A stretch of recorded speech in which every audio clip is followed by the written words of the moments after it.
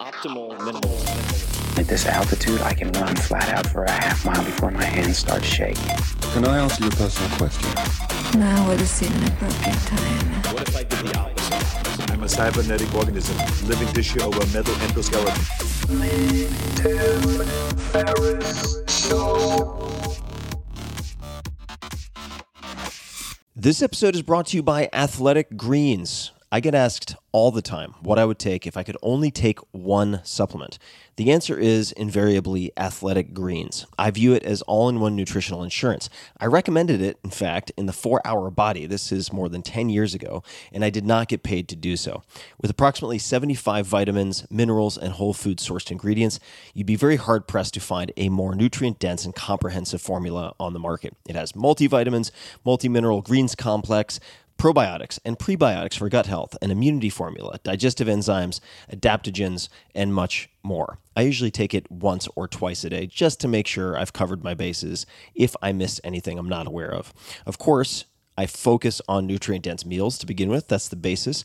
But Athletic Greens makes it easy to get a lot of nutrition when whole foods aren't readily available. From travel packets, I always have them in my bag when I'm zipping around. Right now, Athletic Greens is giving my audience a special offer on top of their all-in-one formula, which is a free vitamin D supplement and 5 free travel packs with your first subscription purchase. Many of us are deficient in vitamin D. I've found that true for myself, which is usually produced in our bodies from sun exposure. So adding a vitamin D supplement to your daily routine is a great option for additional immune support. Support your immunity, gut health, and energy by visiting athleticgreens.com/TFS. You'll receive up to a year's supply of vitamin D and 5 free travel packs with your subscription. Again, that's athleticgreens.com/TFS, as in Tim Ferriss Show.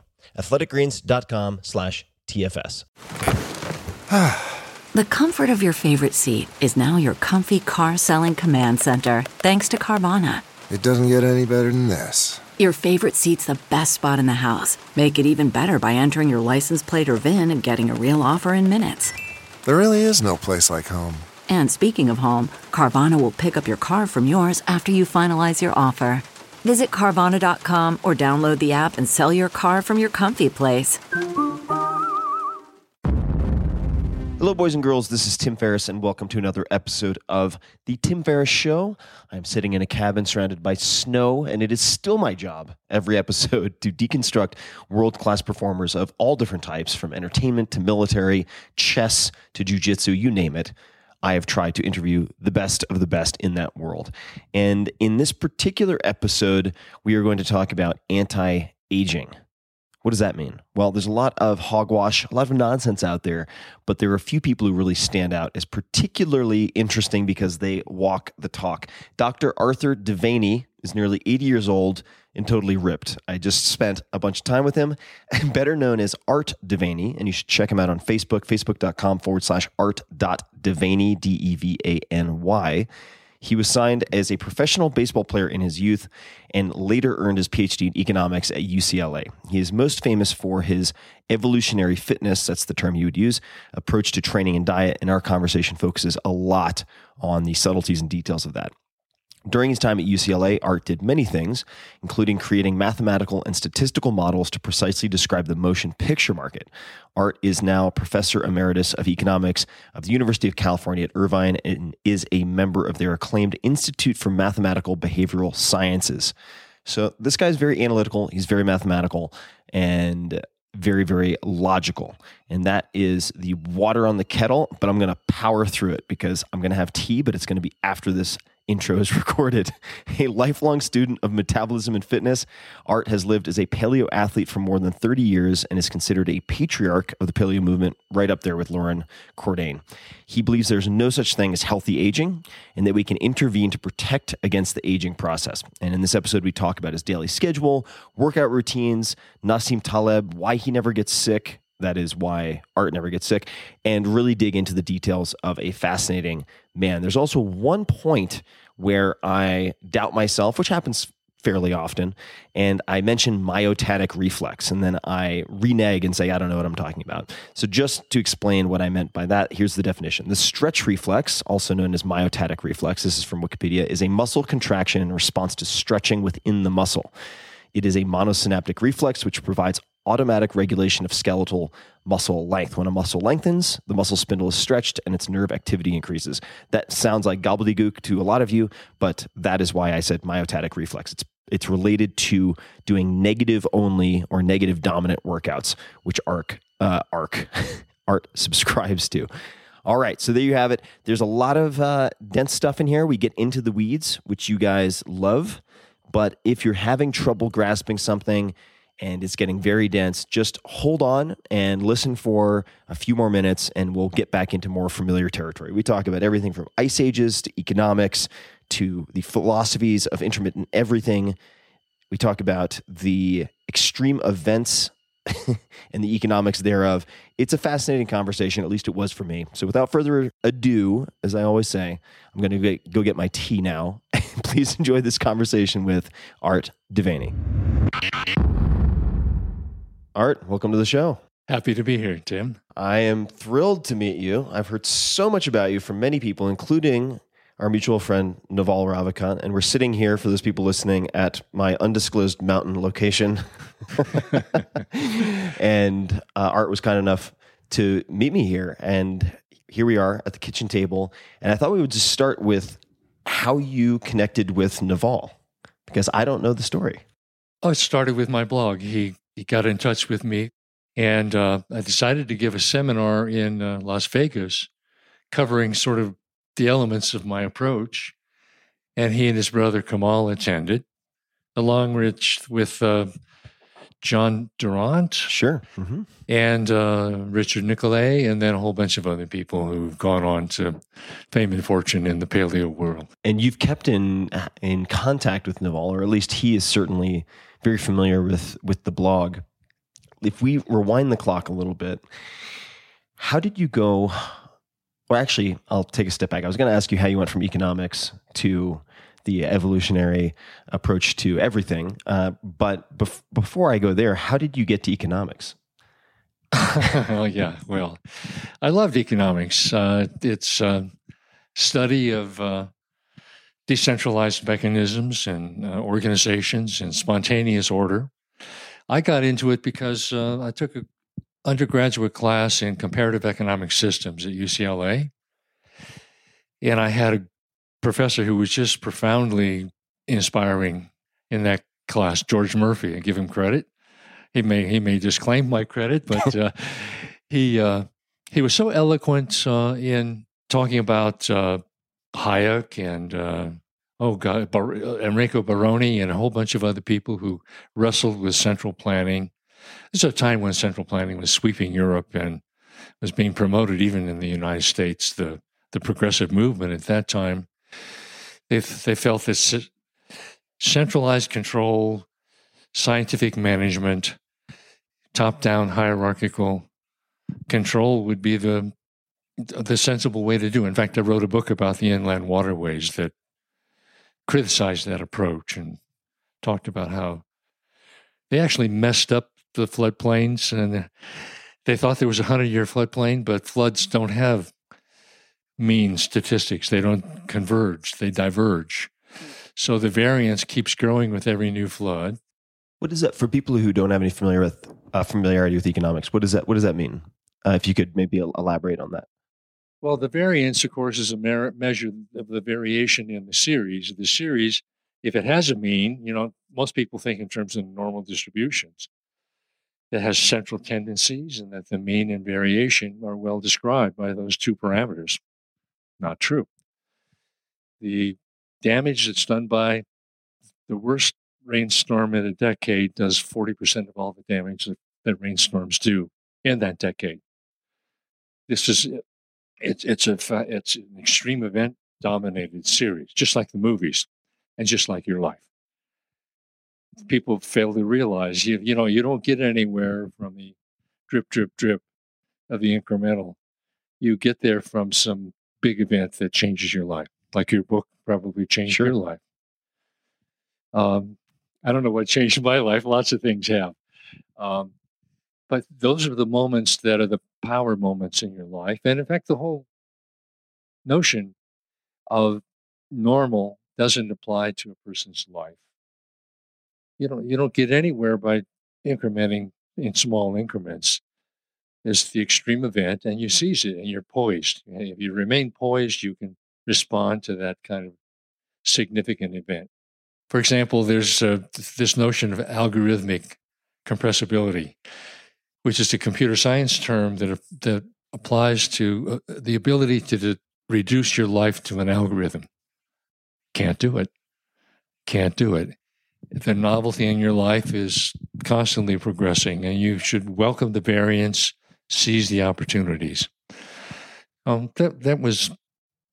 the way I think of life, and it's the Zen of evolutionary fitness. That's how that's how life works out. So we're going to spend the majority, I think, of our conversation on evolutionary fitness, and I have so many questions for you, but I want to start with an area I know even less about, which is Hollywood. Yeah. So what are some of the erroneous beliefs or that you found in Hollywood, or insights that you've written about and studied? Well, it's an industry that nobody understands. Nobody's really written anything very sensible about the industry. The Supreme Court, for example, divorced the studios from the theaters, and Justice Douglas was the guy who wrote the decision. The famous Paramount antitrust decrees. It treated the industry as a monopoly because they looked at market shares, which, if you measure at a particular point in time, Paramount will have so many dollars of the total revenue of the industry, Universal will have so many, and on down the line. Problem is that changes every week. So if you use something like a Herfindahl index or a measure of concentration, it's constantly varying. In fact, it has no mean. It's the second moment of, but it's the variance of the distribution of market shares, the Herfindahl index is, and it's infinite, doesn't exist. Molinvaux wrote about this, and so did, who's the other guy who did fractals? Anyway, it doesn't matter who was it Mandelbrot? Yeah, Mandelbrot. He coined the word fractal because it's a situation where the variation is so extreme that the distribution itself doesn't have the normal kinds of limits. It's a so-called wild distribution, as Nassim Taleb calls them. Mm-hmm. And these wild distributions don't have finite moments necessarily. The mean invariance may not exist, such as in the flood example, and that's true also in the movies. It turned out that the movies has such a wild distribution that even the mean doesn't exist. So if you talk about the average gross, you're talking about no movie that ever made that. Well, it reminds me of there was some type of joke that was meant to illustrate the flaw in how people misapply arithmetic mean. And it was, Bill Gates walks into a bar and suddenly the average net worth is $50 million or something like that. Bill Gates walks into a bar and everybody's a millionaire on average. Right, yeah, exactly. So does this make movies impossible to predict or plan for? How would you build that in? If you ran a studio, how would that inform what you've learned? How would that inform decisions that you make? Well, you've got to have a story and characters the audience will love. Remember Callie Curry. She invited me to come speak to this the Screenwriters Guild. And she said, you make a movie you make the audience love the characters and then you torture them. Torture the characters. Yeah, torture, I guess, and vis-a-vis the characters, the audience. Torture the characters, right. So the idea is that a great script, a great story, memorable characters, then the rest is up to the audience. It may or may not work. An actor has the same kind of variance in his career grosses as does the industry in general. So an actor will make one movie, and that movie will earn 40% of the actor's career revenues. Same thing with directors. If you did all the regressions in the world, there's a statistical technique for trying to predict what a movie's going to make, you would find out that a handful of actors have any significance, and they're sort of flukes anyway. Like Val Kilmer came up in the regression equations. He's gone now. I mean, it's not that the past doesn't predict the future is really the way to look at it.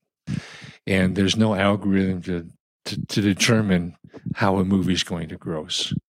Genre is somewhat helpful, but only because people look at genre. Genre is not a category. It's something that people put, it's a box people put movies in. If you really want to know how much a movie's going to make, you have to look at how many theaters they open it on. It's the cereal box effect. If you go into a grocery store and Wheaties gets all the shelf space except for a few inches, it's going to have the highest gross. Mm-hmm. It might disappear very quickly, though, because a big opening is a dangerous strategy. It tends to give you dominant revenues in the early weeks, and if people follow the revenues as a means of making a decision which movie to go to, mm-hmm. that would tend to propel a dynamic where you would have an expansive gross. Problem is, you also have word of mouth and reviews.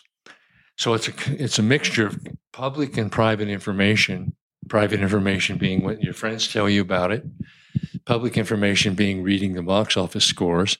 You put those two together and you just have an enormously complicated dynamics. You can't tell how it's going to do. As a matter of fact, if you don't get the grosses and you got 4,000 theaters committed their screens to your movie, you may have to allow them to double bill in the second week. That is, add another feature to it. Oh, I see. If you see a movie that's double billing by the third week, it's a stinker. So, I would imagine it's similar to books too. I mean, I suppose in any hits-driven business, there are some people who try to front load with distribution, so they have this huge initial upfront cost in the hopes that it will make the list somewhere at the top and then become a self-fulfilling cycle of sorts where people use it as a shopping list. It's the same kind of thing. And actually, a lot of authors will go out and buy lots of copies of their book. Oh, yeah, I know. I know of people who've bought, I remember I visited, I shall not name names, but I went to the office, the headquarters of a CEO who had recently published his own book, or I should say had his book published, which he did not write. And there were tens of thousands of copies lining the walls. It was just outrageous. He could have built an entire structure out of these books. Well, the public has to, they're smart. They've learned that if you just look at the sales itself, that's what a lot of other people are doing, but it could be that they're manipulating the sales as a way of signaling to you that it's a great book. So you look at reviews and you see what the author's done before. Mm-hmm. It might work if you're Tom Hanks in a movie, but then again, it could be he has huge variance in his grosses also. He's not a sure thing. Yeah. What a star will do is it will raise the least revenue a film might earn. I see. It raises the minimum revenue. Because it gets it out on a fair number of screens, and some people will come. But then word of mouth starts to take over, and it can tank in no time. So you developed these mental models, these analytical frameworks. How did fitness and diet enter the scene for you, how did you start focusing on that? It really began the other way around. I always wanted to be fit and strong and have a beautiful body and healthy looking skin and so forth. I just like people liking me and looking at me. So ego helps a lot in this game. Yeah. But I also was interested in fitness and eating well most of my life. However, that blended with that plus my interest in athletics, and I wanted to be a pro baseball player. Eyesight let me down. So that mixture led me to appreciate the hunter-gatherer kind of lifestyle. That is, if you view uncertainty in the world the way I do, and you realize that we came through a narrow bottleneck, only 2,500 or so humans made it through the post-Toba volcanic eruption, volcanic winter. That was the lowest temperature in the last 20,000 years was post-Toba. And so we came through a bottleneck like that. You realize that we have to be extremely hardy, very robust. You had to be poised. The brain is there in order to adapt to the climate variations that the humans went through. There were 20,000 years of extreme climate variation. And a good brain is a good way to get through that sort of thing. You can imagine God's designers, human designers, saying, well, we got a new model now. It's different from the archaic model in the sense it has a very large brain. It's smart as hell, but it's kind of fat and slow. And God just says, well, let's see if it gets through the ice ages. I have 20,000 years of ice ages planned ahead of it. And that's what happened. The archaic form didn't last. And all the other closely related forms of human beings disappeared at this time. The Neanderthal, the Homo heidelbergus, and a host of other. Even Homo erectus was still around early on in this period, 200,000 years ago. So they all disappeared, and they all disappeared because you didn't have the adaptive behavior that modern humans have. That brain was the survival instrument.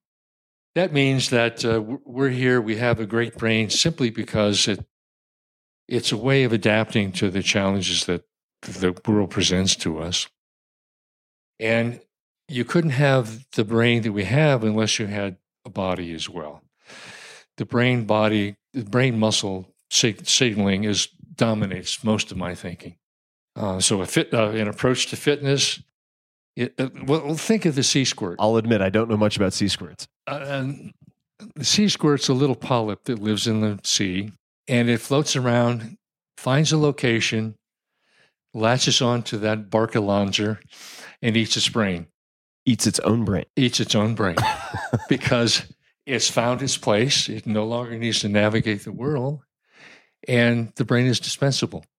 And every bit of protein and substrate that an animal can get a hold of course, it's going to eat. So at that point, the sea squirt consumes its brain. A lot of people do that too, don't they? Yeah, I was going to say, I think a lot of that's happening right now. Yeah. Settling into a couch, you lose your muscle. Your brain begins to degenerate because it's not getting the signals that the muscles release all kinds of so-called myokines now that have been discovered. And it also, a remote signal from the muscle can cause your brain to improve its cell quality.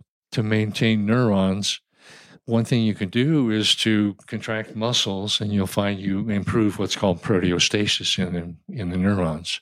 Proteostasis is maintaining the cellular quality, not having misfolded proteins, misshapen proteins, wrong kind of proteins in your. Is that related to like a brain-derived neurotrophic factor or things like that, or is it a different mechanism? It also does that. But see, neurotropic factors are typically growth-type factors that rescue a stressed cell, and that does happen. But the other part of it is that you need to alter insulin signaling so that you're actually bring on the defensive pathways in that neuron, as opposed to the growth the growth factors and the growth signaling.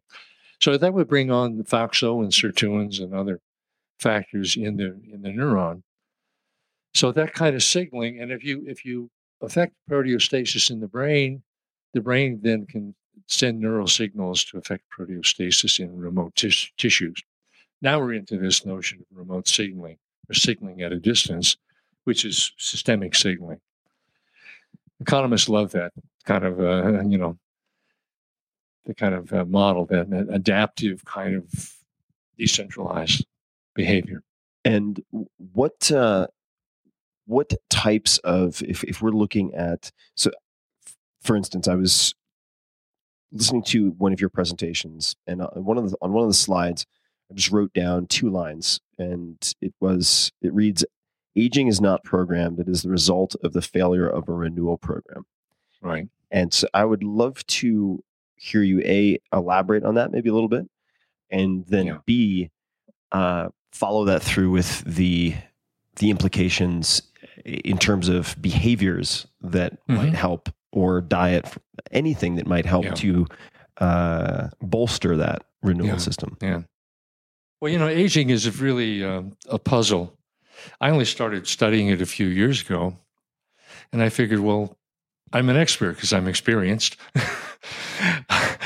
I was about 78 years old when I started looking at aging. And I thought, it really is a lot simpler than people are making it out to be. It is not programmed. There's no aging genes have been discovered. The only genes that have been discovered to have any bearing on aging are defensive pathways, FOXO-sirtuins, proteostasis, a host of other defensive immunity, stem cell proliferation. There are 4 or 5 pathways that are involved in aging. And in the main, they are regenerative or defensive pathways.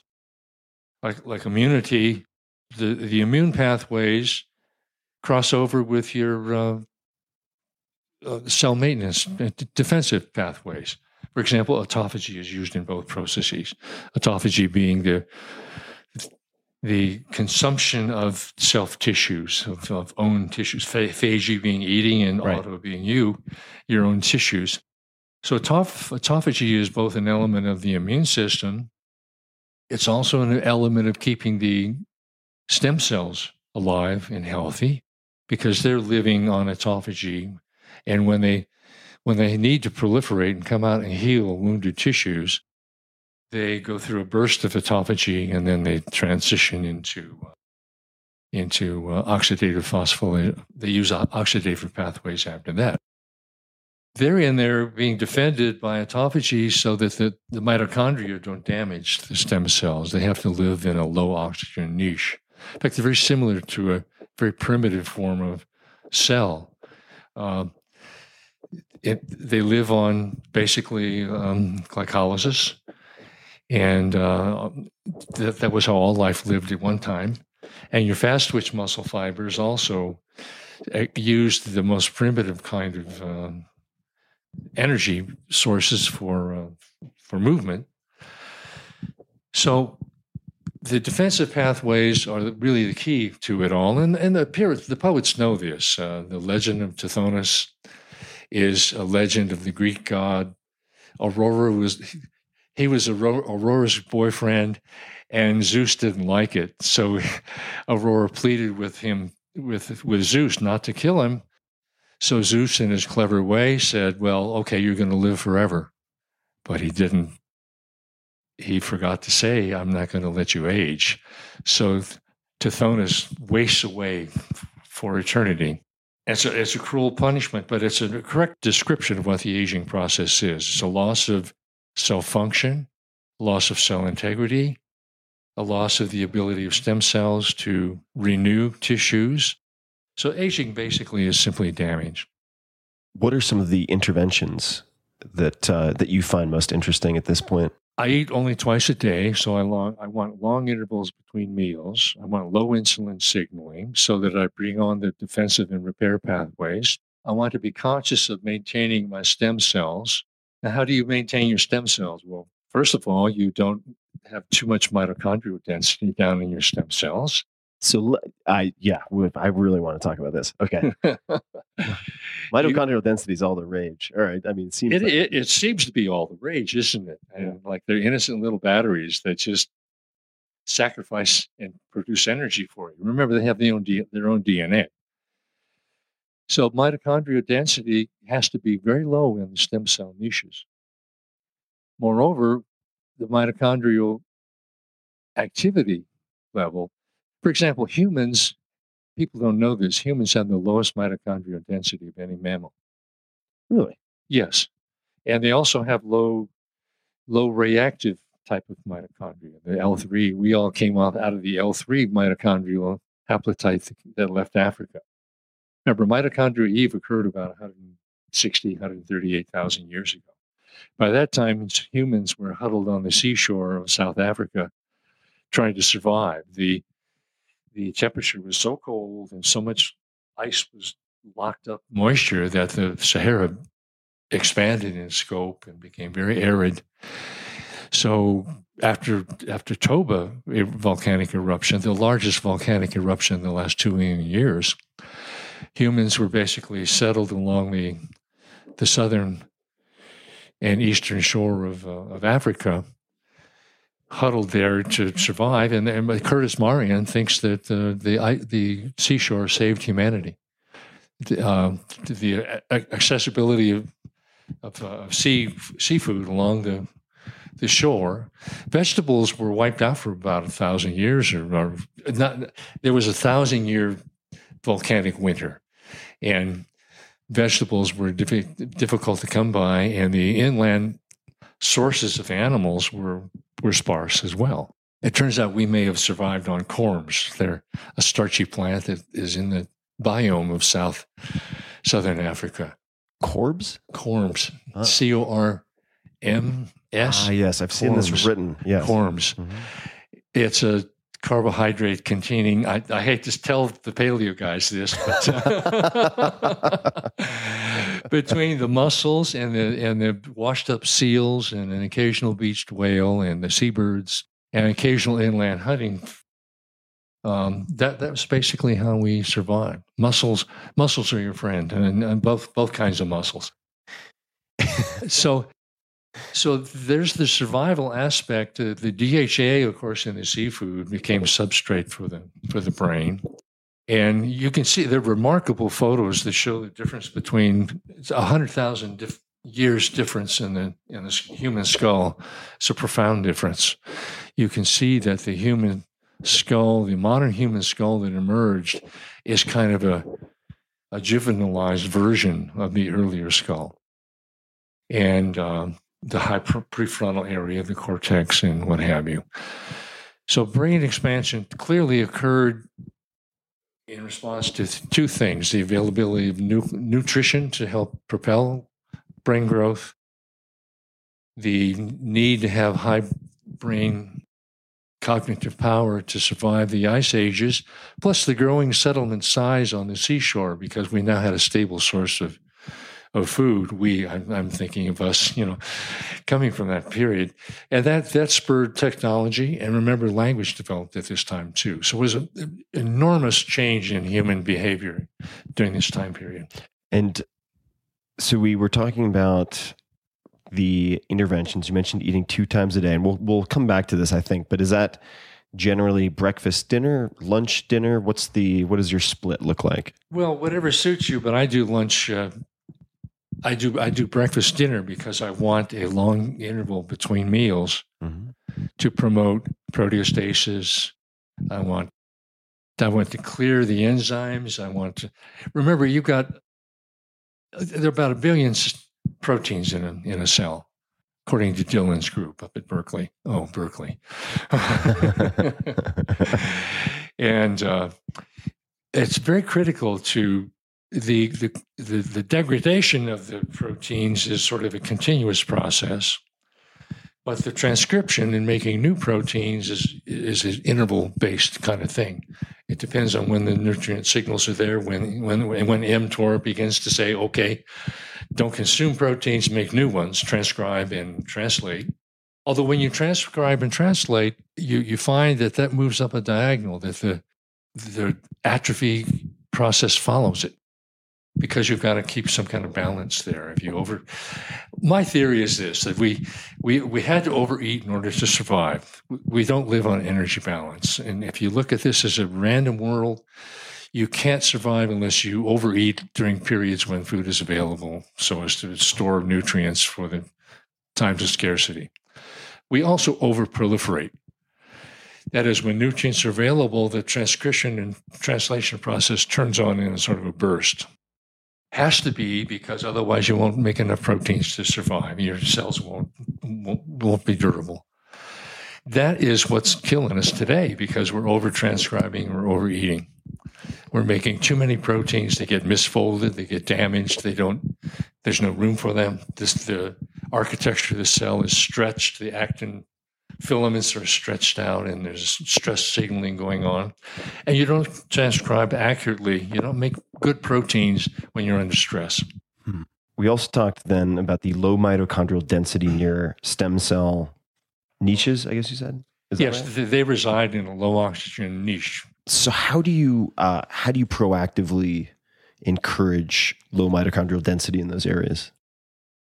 You do weightlifting. Mm-hmm. You stay off the treadmill.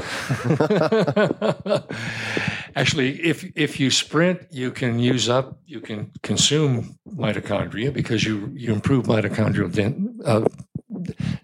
quality. I got it. So they become more sort of effective and efficient, so you don't need the density. That's right. And they don't rely as much on oxidation either. You're using the glycolytic pathway, which goes through the mitochondria anyway, but in the Krebs cycle and so forth. But it's not producing lots of free radicals. So are you responsible for getting Nassim Taleb deadlifting? Is that my fault? Well, you remember the story about Nassim. If you read the back section of the little section he wrote for my book, because here he was a kurtosis trader. That is, he used distributions with wild characteristics. And he was buying out of the money calls and puts, mm-hmm. and living on the variance. Right. He was living in the options world. Yes, that's right. And so here he was doing just steady state exercise. And I said, what are you doing? This is the wrong approach. Just so I know, because how did the two of you connect? I used his book in a class I taught, Fooled by Randomness. I used in a class I taught on the economics of uncertainty.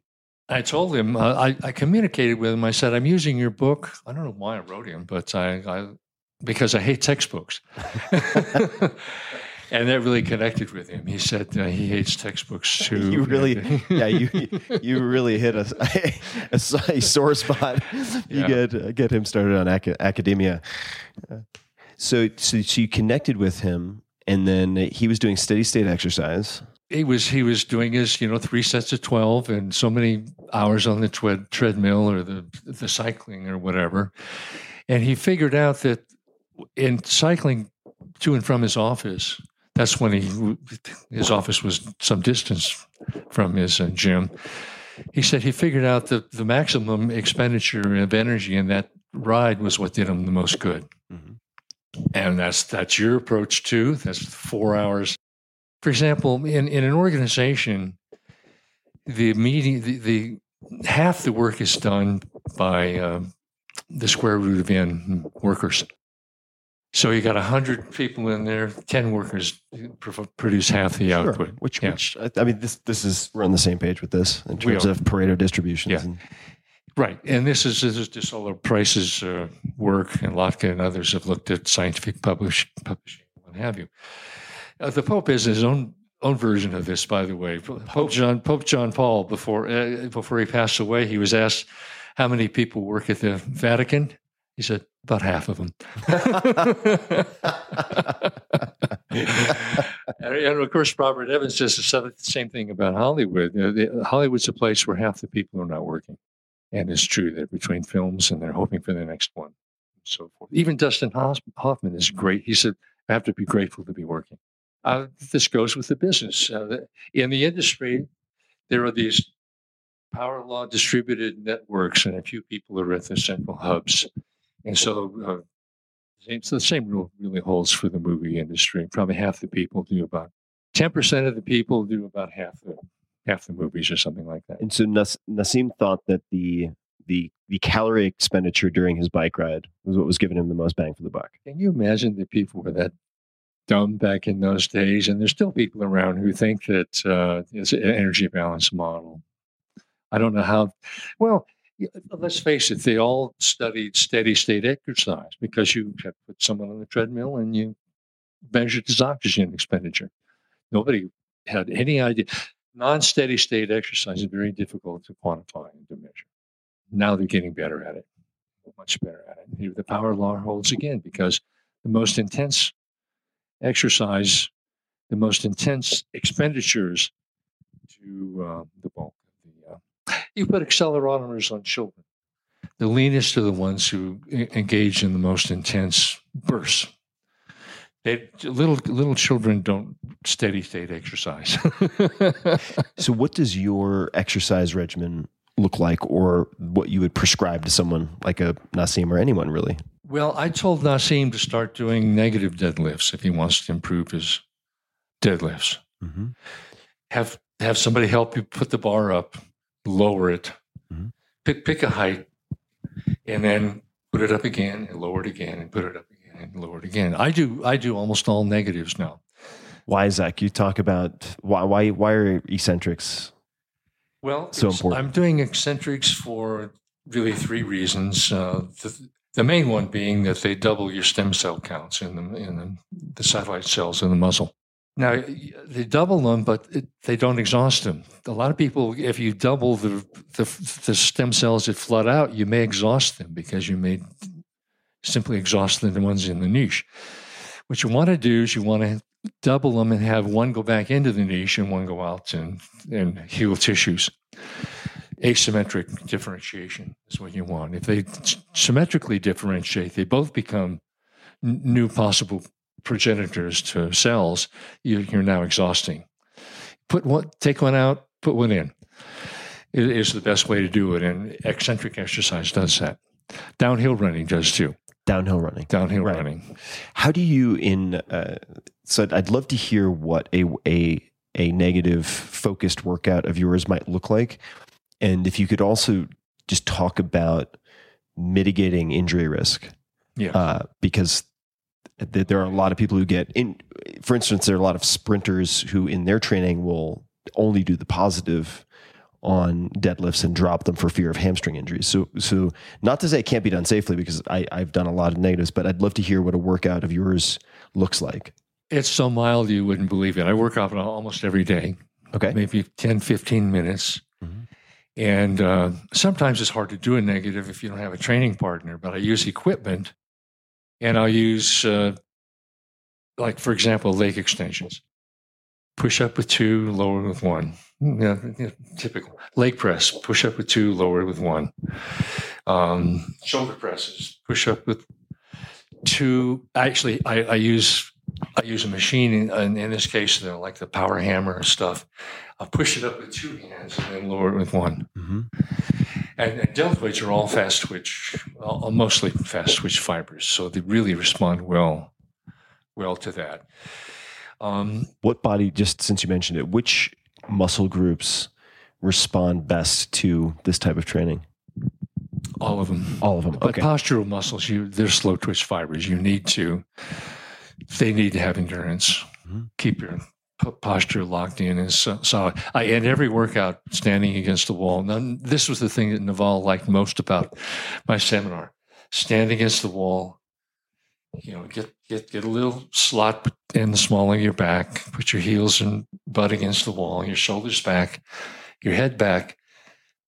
Walk off and look over your cheekbones. Don't drop your head and start looking down. Your whole spine collapses. So look straight ahead. Well, if you need to look down, just look down over your cheekbones. Don't drop your head. You descend your head and the rest of your spine.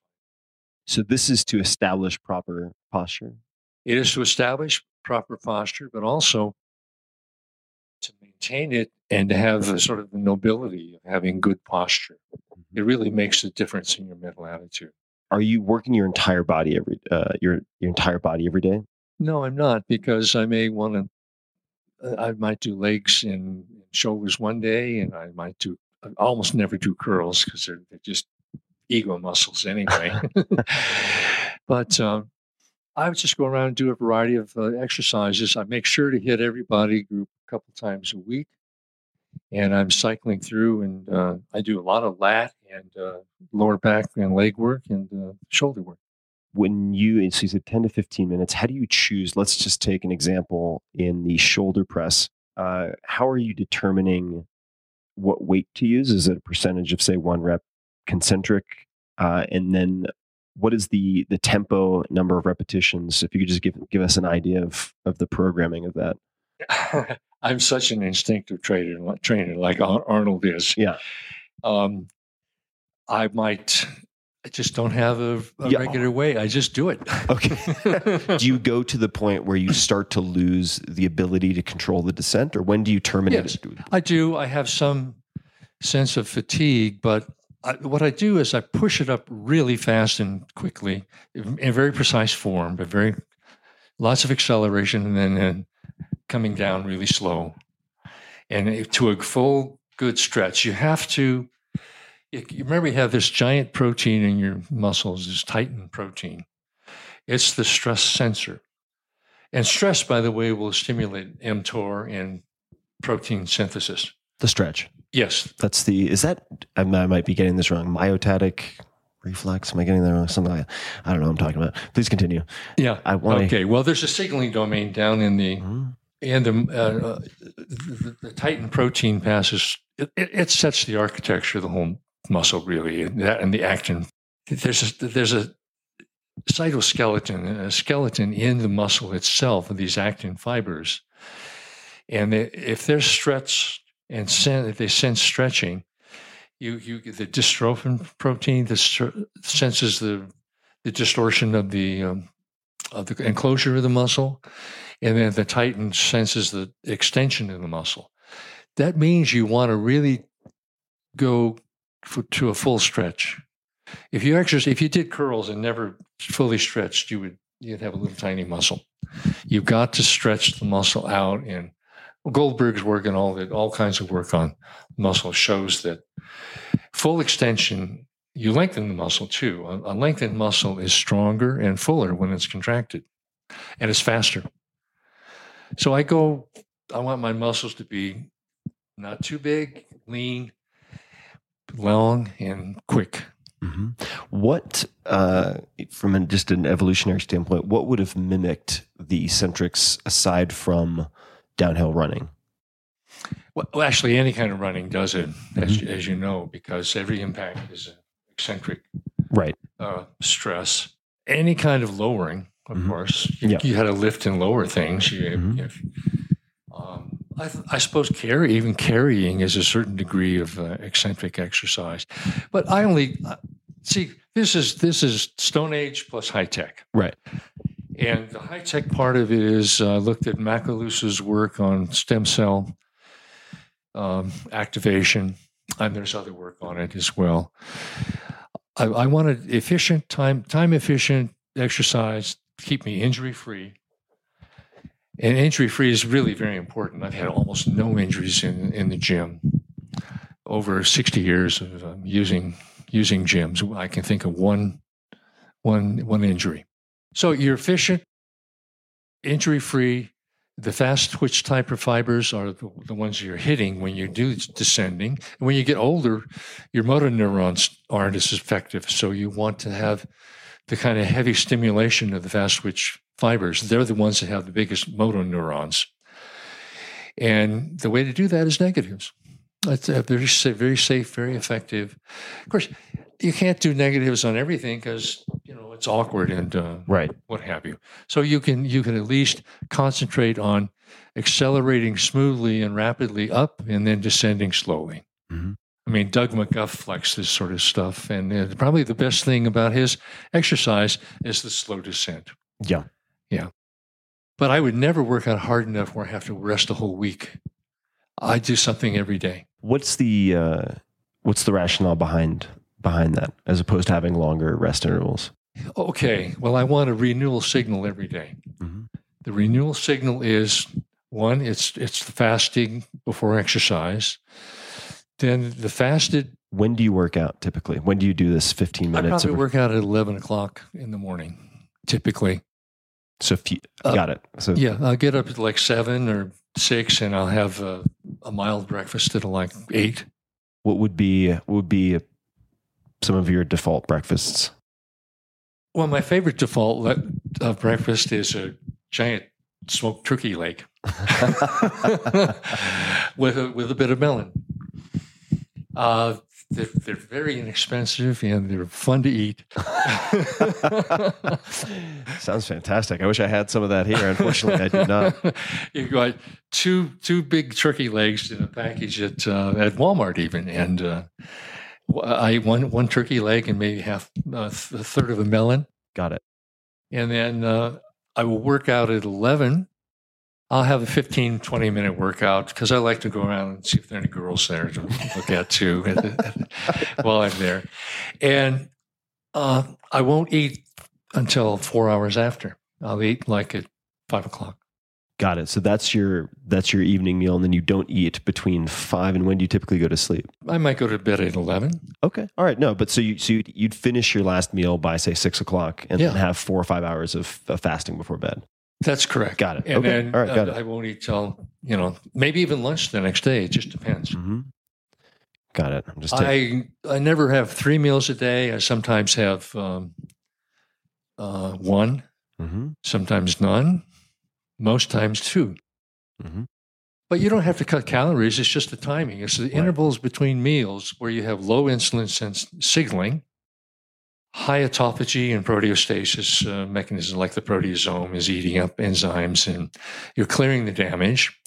Your autophagy peaks at about 4 hours after 4 to 6 hours after exercise.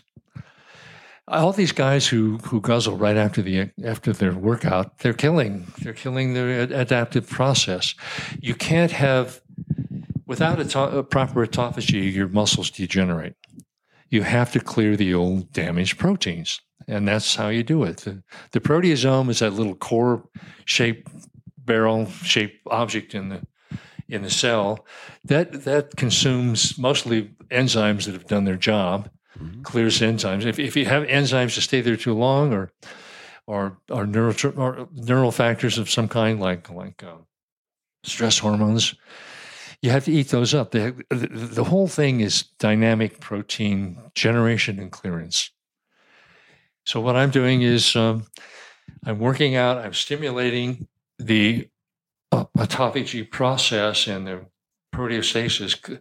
Proteostasis is protein quality maintenance process. So by 4 hours later, that's peaked, it's over, and I'm good and hungry. I have a nice big meal. What does dinner look like? What would be an example of a dinner that you enjoy? My wife hands me something. Usually it's, I used to do all my own cooking when after my first wife passed away, but now she's such a great cook. I would have a big mound of spinach with lots of garlic in it. And there may be, she makes a lot of pot roast. Her own way, though. It's more an Italian way. Of course, a fair amount of steak. I'll have an occasional prime rib, but I always cut the excess fat off. I don't like fatty meats. Is that just a personal preference, or is there a is there a scientific reason behind it, or just palate? It's both personal. I trust my taste, and if something is just like, oh, this is too much of this, I back off it. The other part of it is if you want to have a fatty liver, you eat a lot of fat. There's no way around it. Got it. Yeah. You oxidize energy sources according to how easy they are to oxidize. So first carbohydrate goes, then maybe protein or fat, but fat still has to go. So it has to go somewhere. And excess adipose tissue is one of the worst things you can do. My body composition is so crucial. And if your liver starts filling up with fat, this is fat where it shouldn't be. This is like ectopic fat. Then it's also building up in your bone marrow, in your muscle, in your thymus, in your brain. So the fatty degeneration is a source of stem cell differentiation. A stem cell will come wandering out and say, I'm going to fix this muscle, but it encounters a whole lot of fat in the muscle. So it differentiates into an adipocyte instead of a muscle cell. Remember, these stem cells are very plastic. They can take on a fate depending on the tissue they arrive to and what signals they receive. They're local. It's local as well as the global signals that are causing that. See, bodybuilders always knew it was volume that built mass. I think this is really generally true. Lots and lots of volume, even 2 workouts a day. They used. I was around a lot of these guys. Sure. I get the volume in a different way. I work out every day, but maybe 20 minutes at the most, right? I do take one day. I don't work out at all. What do some people in the paleo movement get wrong? What do you think are the most common errors or logical fallacies or damaging fads or trends that you observe in people who self-identify as paleo? Very interesting, because there are a lot of little tribes inside the. Oh, sure, a lot of factions. And I don't keep track of these guys. There's just too many people trying to say too many things. They eat too much fat. Mm-hmm.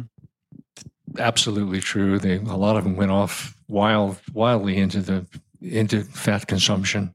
So they probably have fatty livers by now. You cannot eat large amounts of fat and not have a fatty liver.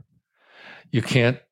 Look at the energy. Who needs all the energy? They're worried about energy balance. I don't get worried about energy balance. Do you? They think there are particular kinds of foods that they have to eat, but really variety and flavor, mm-hmm. texture, color. That's how you choose your meals. What are your thoughts on? I love your Facebook page, by the way. I do have questions about why you got rid of your blog, but your Facebook has more sort of information density than I've seen on almost any other Facebook page. And what are your thoughts on coconut oil and coconut products? I wouldn't do it. You wouldn't do it. Now, does that come back to the fatty liver and just a percentage of your total intake is fat? Well, first of all, it's an evolutionary non sequitur. It doesn't follow. You would not be seeing large amounts of coconut consumption in the Paleolithic. So it's just odd, mm-hmm. first of all, and it's kind of a fad. Second of all, and who knows the manufacturers of these things? There are all kinds of impurities that are involved. It doesn't taste good either. I don't. You got. I'll confess, I'm pretty sick of coconut. The taste of modern meat coconut has got so much fat in it already. Why would you ever need to have any additional source of fat? And even olive oil, I'm sparing with. Do you cook eggs or do you consume eggs? Sure, you do. How do you prepare your eggs?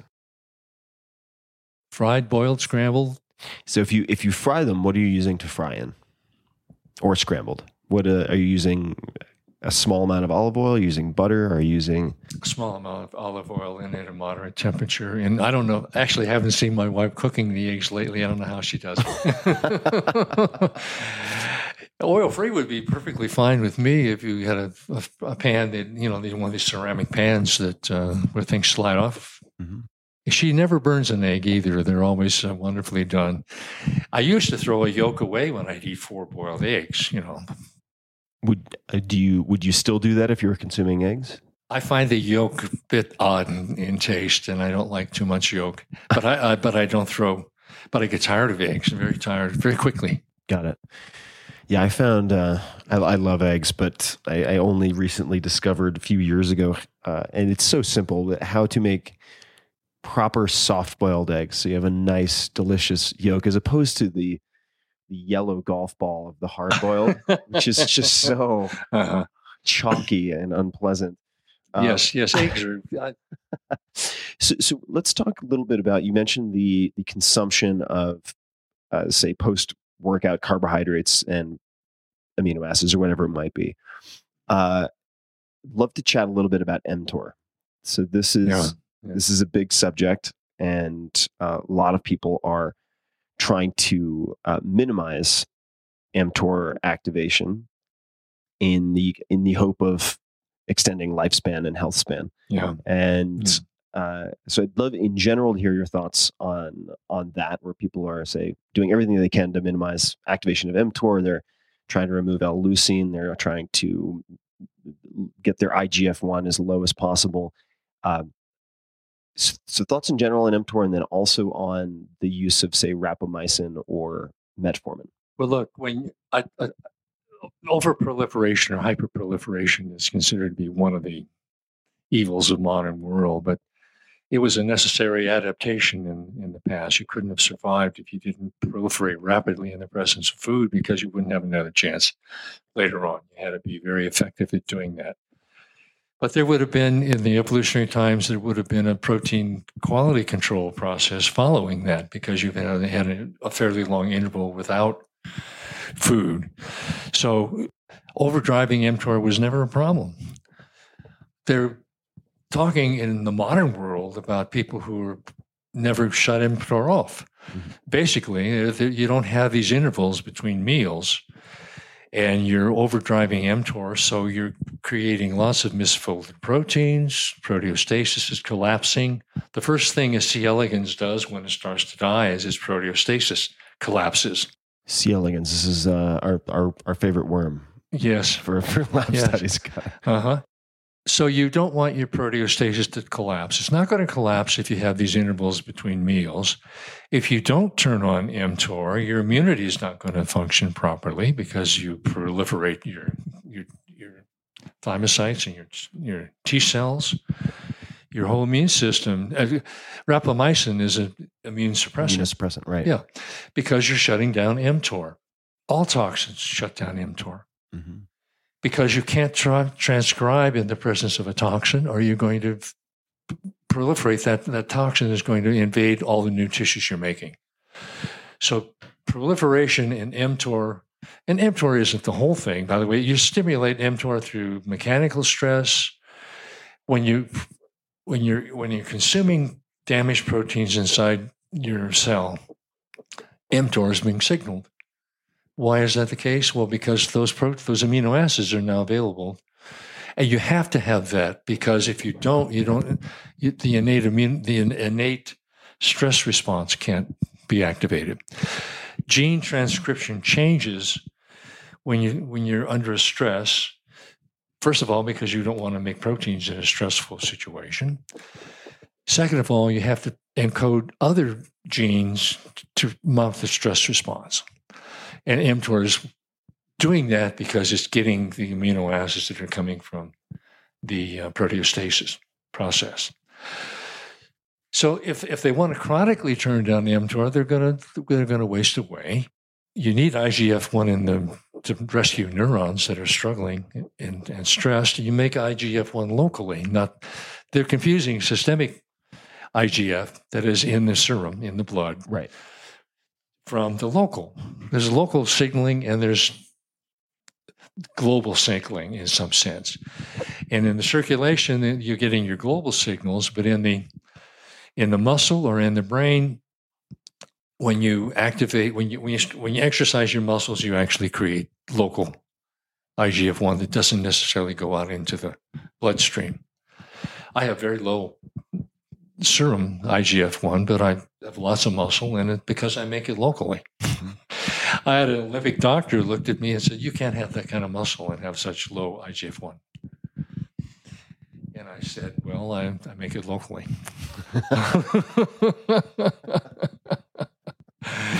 Well, he's used to seeing professional wrestlers and so forth who were stoking up on insulin and other such things, right? Well, it's kind of like all the hipsters in San Francisco, where they say think globally, buy locally. Well, so you're thinking globally and making your IGF locally. I make it locally, but you know what? A muscle contraction will turn on AKT, and so you're not coming through the insulin pathway, but the second half of it, you're rescuing. AKT is a survival hormone, a survival protein. They're thinking about the insulin pathway exclusively, but you've got other factors down there. There's some wonderful work done by Japanese Izumura and Akasaki and others who show that if you can overexpress AKT in the muscle, that's protein kinase B also, or whatever it is, it'll heal your liver. So exercise your muscles and heal your liver. And how do you do that? You express AKT in the fast twitch muscle fibers. So in those studies, were these researchers using a high intensity weightlifting protocol? No, they were merely engineering the genes in a mouse to overexpress AKT in the fast twitch fibers. Mm-hmm. Profoundly effective.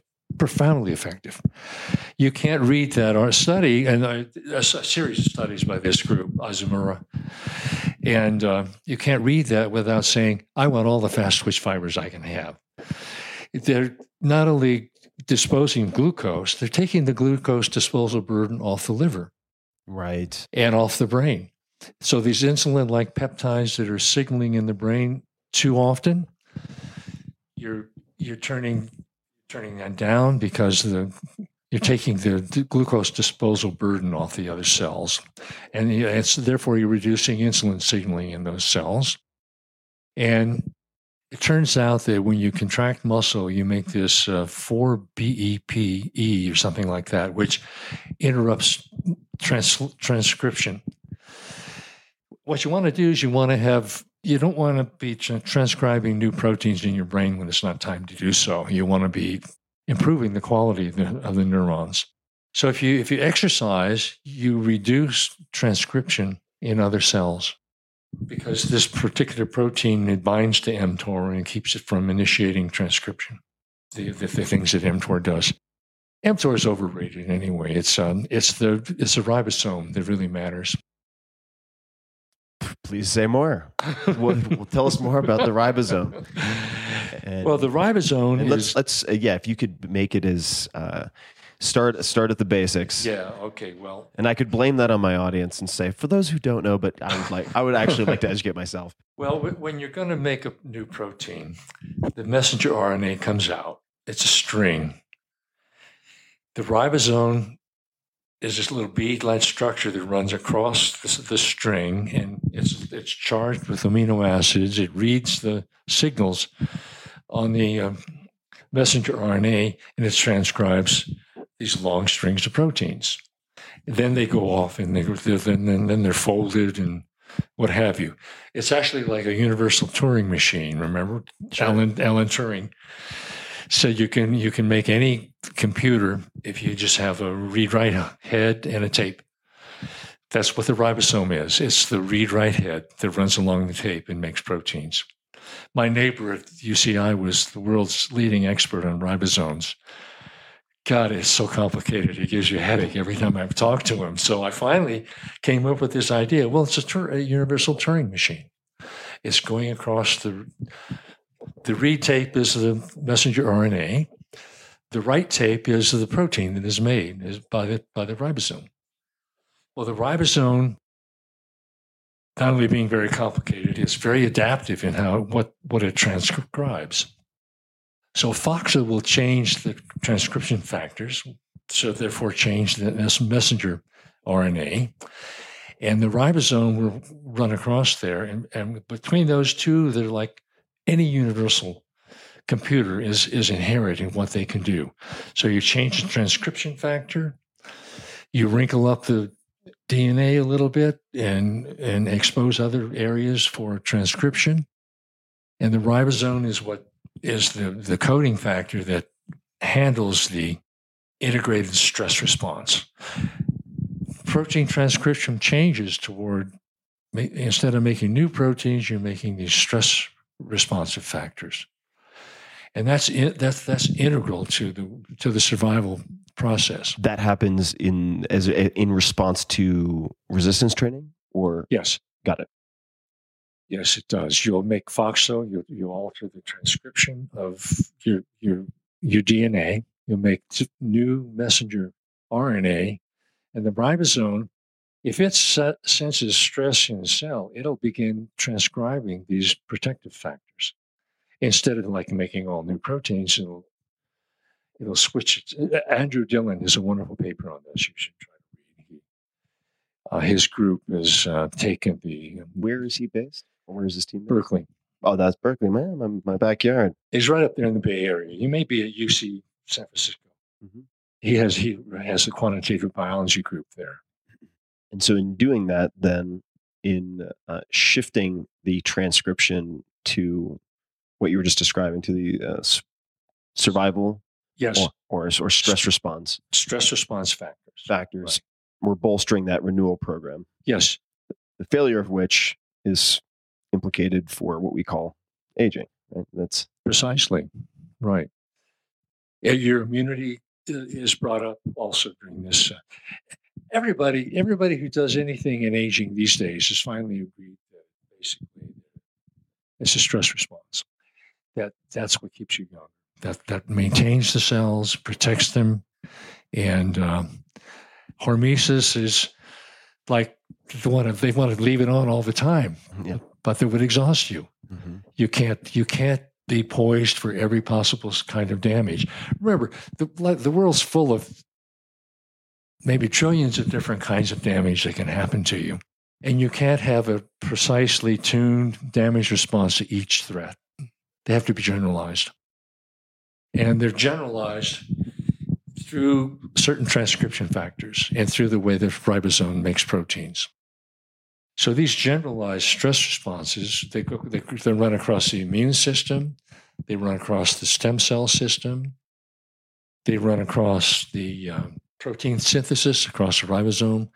All these pathways intersect, and every one of them encodes some kind of stress response, cell protective pathway that's responding to a toxin, rapamycin, to a bacteria.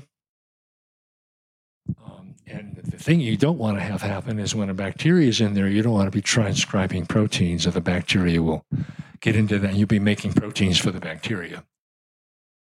So you've got to be able to shut down transcription at the right time. But if you can't shut down transcription or mTOR completely, because then you can't make the defensive factors that are required. Mm-hmm. And this is where these microRNAs seem to come in. Are you interested or not interested in, say, intermittent use of something like rapamycin? Do you find that, is that just trying to make a deal with the devil? Are there too many unknowns, or is something like that interesting to you?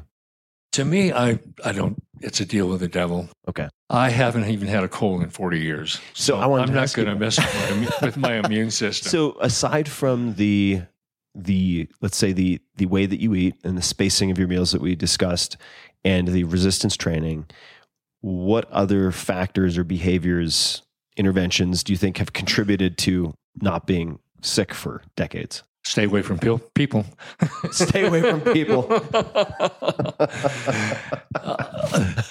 But I couldn't. When I was teaching at the university, I had a class with 400 people in it, and half of them had just gotten back from China and were coughing and sneezing and so forth.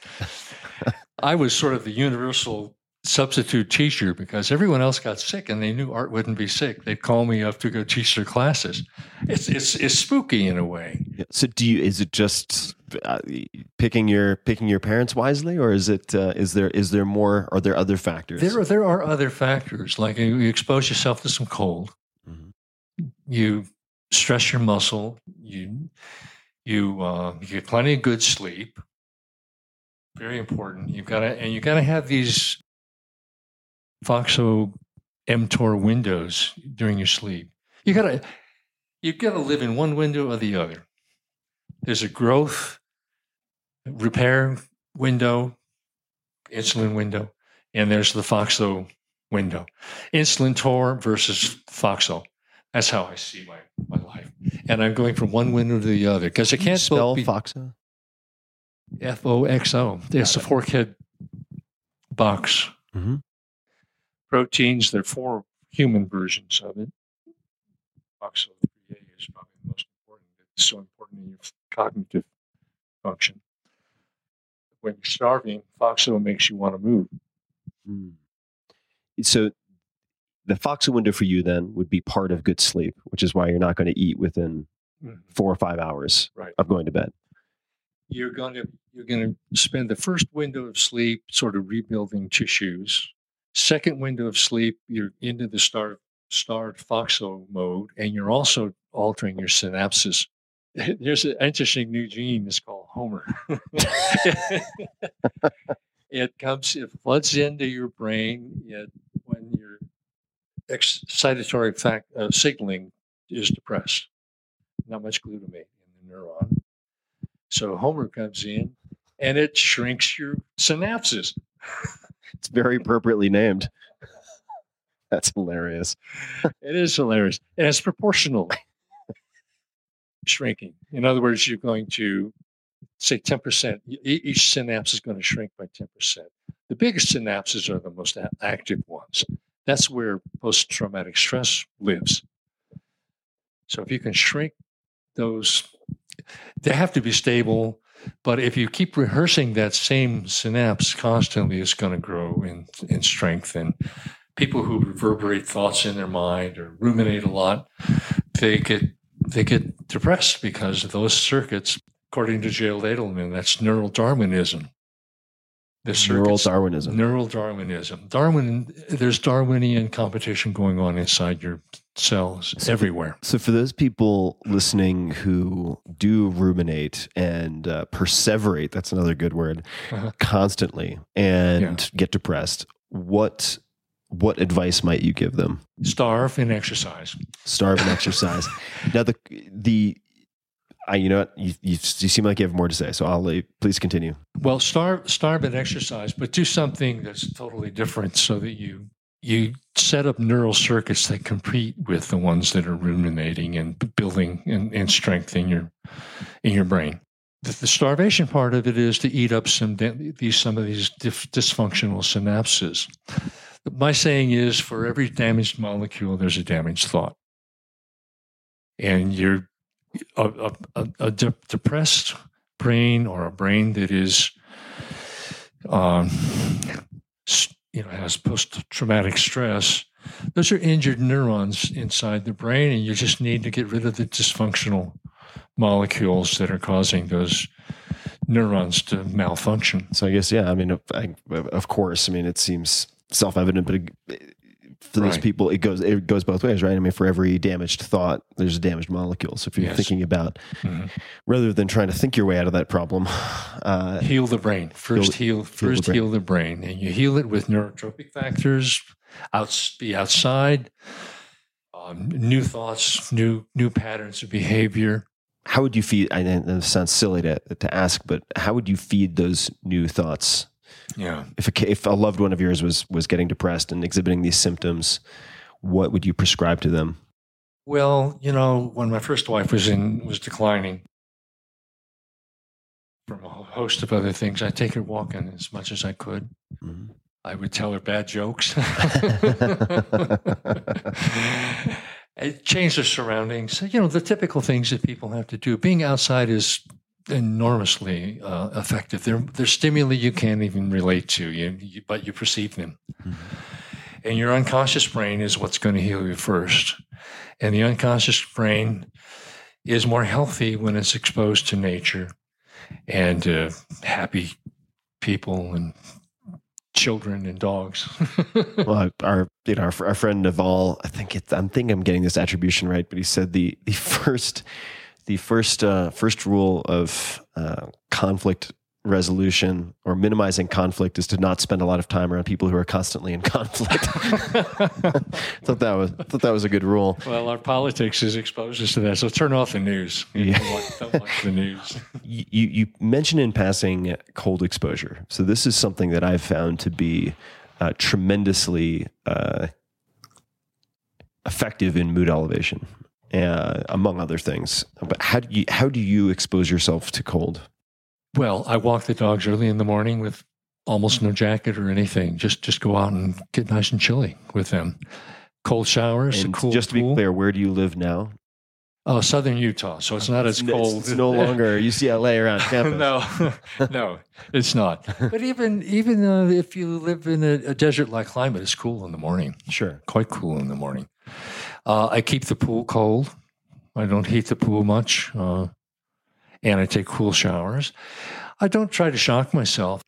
I know may seem like a non sequitur, which is most of my brain, but we were talking about what you taught Nassim as it related to exercise. Are there any particular things that you've learned from him, and that could be what you used his book to illustrate in your class, or anything else? Oh, sure. I mean, first of all, he's a marvelous writer. He tells stories in a way I can never tell. Fat Tony. Yeah, Fat Tony, right?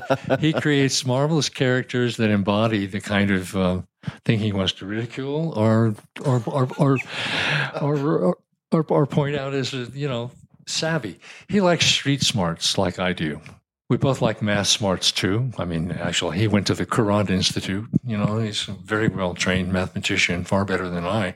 I guess we all need a black swan hunting device in some sense. Like, I tried to create a financial device. I had a crook for a partner who was too dumb to be able to take this anywhere, but I've figured out ways of using kurtosis to finance pharmaceuticals. And could you define kurtosis, please, and spell that? It's a measure of the odd shape of the distribution. It's highly peaked and skewed off to the right or something. It looks very non-normal. Mm-hmm. Does not resemble a bell curve. No, but it's a thing of beauty because it's where life lives. That's where life is in that kind of. They're fractal type distributions. It's like a Pareto distribution, and then they drop down at the minimum. So you developed that for pharmaceutical development, you said? Yes, I had, because the last talk I gave at Harvard was compared the movies to pharmaceuticals, and it turned out that they were the same kind of statistical distributions. Leptokurtotic. It sounds like something you should gargle for, but it's actually a thing of beauty. It's skewed and biased to the right, and with a very long, heavy tail. Heavy tail being, because every tail is long in a sense, but they become very thin. It has a lot of probability out there. That's true of a power law distribution, of Pareto distribution, and so forth. So it turns out pharmaceuticals that way, because a few pharmaceuticals sell billions and billions and billions of dollars, or like $12 billion a year. Most pharmaceuticals sell about $500,000 or $1 billion, maybe at most. It's the big outliers that dominate the industry in revenues. So using that skew, you can design a swap-like instrument that uses the upper tail to pay the lower tail. Mm-hmm. And if you divide it correctly, you have a very favorable kind of gamble. So his would Taleb's black swan hunting device then be derivatives training? Would that be how, or would it be something in addition to that? Actually, you're the one to talk about that, because you're the guys who's found all the black swans. With the startups, yeah. I mean, that's certainly. Well, I mean, the way we're going to maybe get off the reservation here for a second, but the way I've thought about that is because I do not have the mathematical or modeling background of you, nor Nassim or anybody else. It's not a funny story. It's kind of a tragic story. But 10th grade, my brother and I had two different math teachers. I had a math teacher who was very caustic, really had a chip on her shoulder, and berated students. Sounds like Nassim. Well, he had a different response. I think Nassim is more pugnacious than I am. So he showed his teacher. I decided to choose my college based on lack of math requirement. My brother had a fantastic teacher. He now has a PhD in statistics. Oh, isn't that something? Yeah. There's an extreme event right there. Yeah. It's a small event, but it really changed the course. Yeah. It completely changed the course of my life. And therefore, in my case, when I remember having a conversation with a hedge fund manager, and there are plenty of bad hedge fund managers out there, and I don't think they go by that name anymore, but there are some very, very brilliant people in the game. And I spoke with one, and I'm not going to get this totally right and do it justice, but he said, there are a number of different advantages you can have, and you need to have at least one. And he said, you can have an informational advantage. Yes. You could have an analytical advantage. Mm-hmm. You could have a, behavioral advantage, meaning if you're someone like there are plenty of people who try to imitate, say, Buffett, but they emotionally react to the market differently than a Buffett or a Munger, Sure. and so on and so forth. And there are many of these. And what I realized was, given my sets of strengths and weaknesses where I could capitalize was in the informational advantage by placing myself in the center of the switchbox in Silicon Valley. So that became my way of hunting for black swans. Fantastic. If you can handle the information load, it's coming through there. Well, you know what was so odd about it, in a sense, or counterintuitive for a lot of people I describe this to, and Nassim actually informed my thinking a lot on this, because, and I'm again not going to do his description justice, but thinking in a barbell fashion, where I have the vast majority of my assets and investments are cash or cash-like equivalents, and then I have this smaller portion that is speculative, but very asymmetrical returns, if I can think through basic portfolio management properly. And what I realized for myself is that I have an emotional disadvantage when it comes to publicly traded anything. Yeah. I respond very poorly to compulsively, despite knowing it's not in my best interest, watching people freak out and the sky is falling, and then I become Chicken Little and I sell at the worst time. So what's fantastic about startups for me, and I do not recommend this to anyone who does not have a significant advantage as I did, that I would do all of my homework, make a decision, invest, and then I couldn't sell. It was a liquid, and that turned out to be a very good thing. I was locked in. How about that? Yeah. So I had to do all of my homework on the front end. Yeah. And then there was no ticker tape for me to watch, no charts for me to watch, really. And it's just worked out fantastically. I had a professor who was long in sugar when the Castro Revolution hit. He finally said, "I can't take it anymore. I gotta clear my position." Oh man, it's couldn't get any work done. Yeah, no, it's I'm really, really, really bad at anything that I can watch moving up and down. So I need to address that in my own life in a lot of ways. But so we're talking about. Well, for instance, you're talking about the sugar position, and I remember asking a friend of mine who's a very good investor about liquidating certain positions or not, and he said, "Well, I think you should just look at." I was asking him for certain dollar ranges, how he runs the math, and he said, "I just sell down to sleep at night levels." That's exactly it. So selling to sleep at night levels, and you mentioned getting good sleep. What are things that you do or don't do to help ensure good sleep for yourself? Well, here's probably the only supplement I take. I do take some melatonin. Melatonin. Mm-hmm. And do you take that on a daily basis? Sometimes, but it's like I didn't bring any with me on the trip or so forth. I don't do anything regularly. But melatonin is much more than just a sleep aid. It's found in plants. It's a stress-resistant protein. It does have powerful antioxidant properties, but you need oxidants too. Oxidative molecules are signaling molecules as well, but you need a proper balance of signaling versus chronically signaling oxidative molecules. But there's some other direct, I think it stimulates autophagy in the brain or some of these more fundamental processes that maybe it brings out Homer. Out of his cave. And how do you think about dosing? Is this like a 1 milligram, a 3 milligram? Do you have any idea? 5, sometimes 10.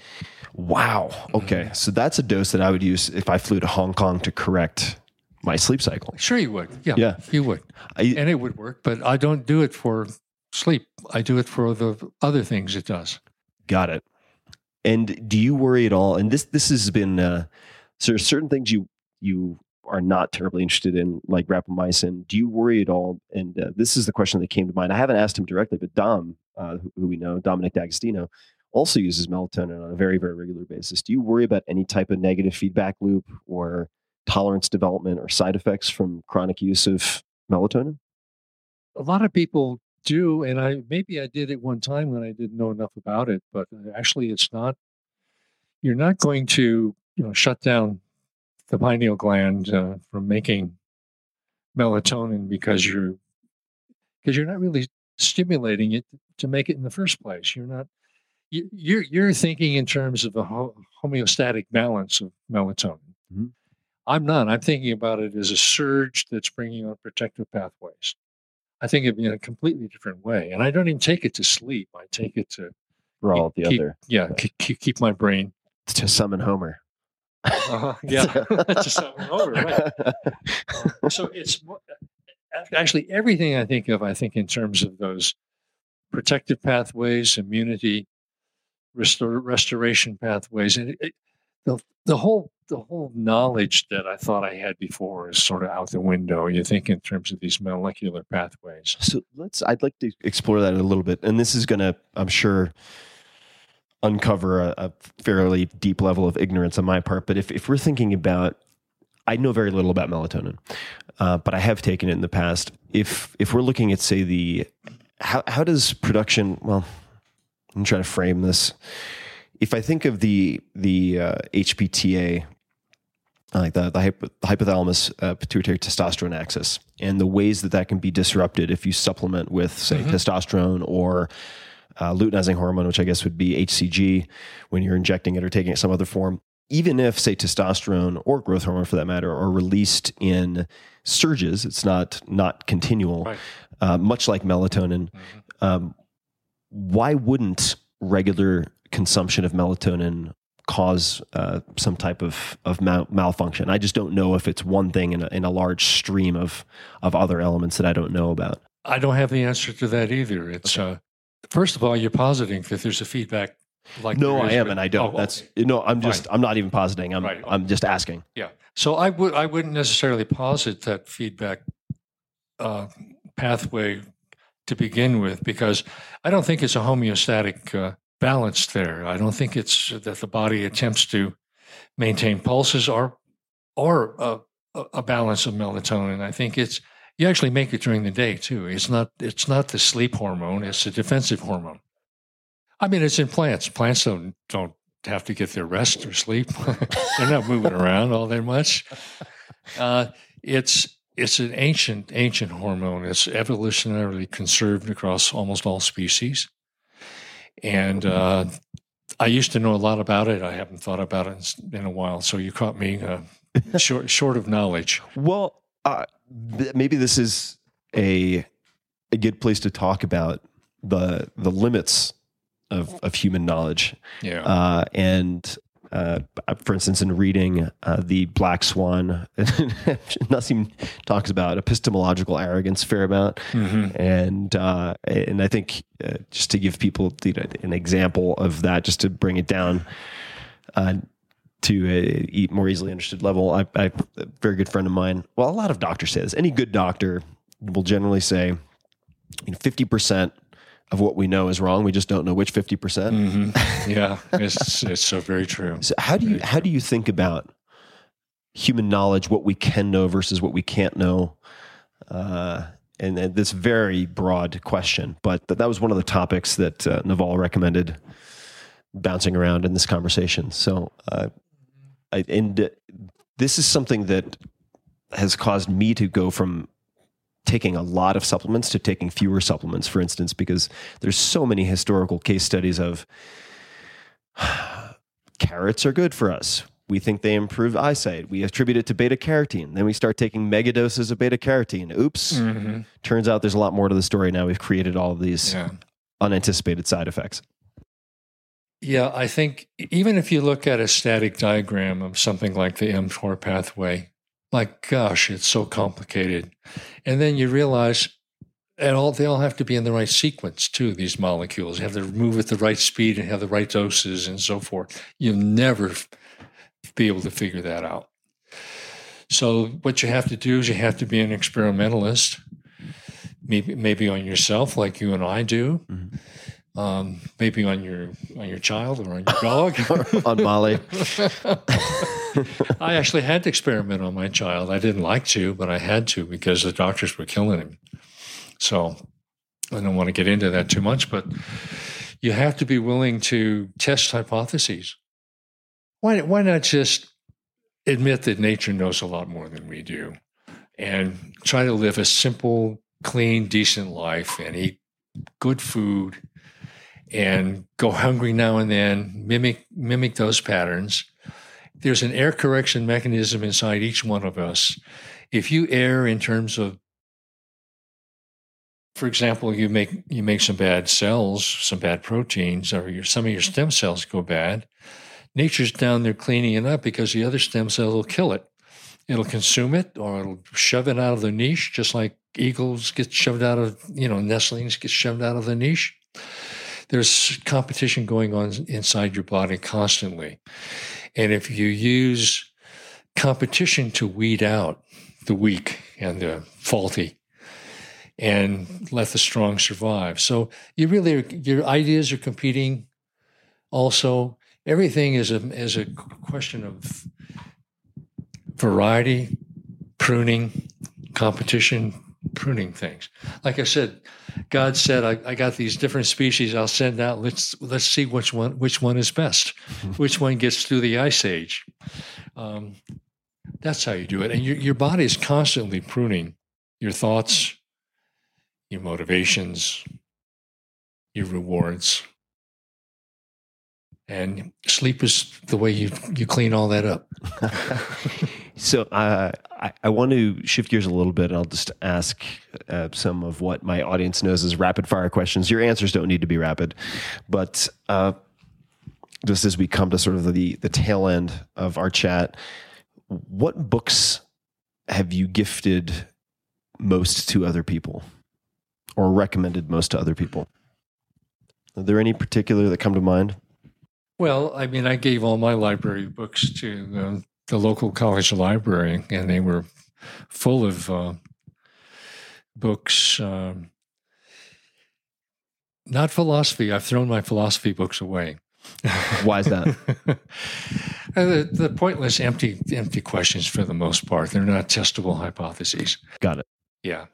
I've been generous with my thoughts more than I have with my books, in the sense I've gifted the bulk of my knowledge that I developed on my webpage and in my first essay on evolutionary fitness, and the knowledge I put out there about the paleo lifestyle, I think was a real gift I gave to a lot of people who've carried on and developed it further.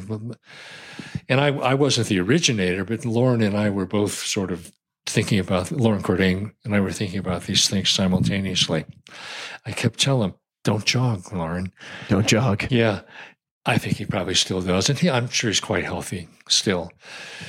So that's the primary gift. And I gifted many dissertation topics to graduate students. I ran more graduate students at the universities where I worked than anyone else in the department. The students were drawn to me, but my ideas were kind of complicated, and so there was not necessarily a good dissertation there in the usual sense.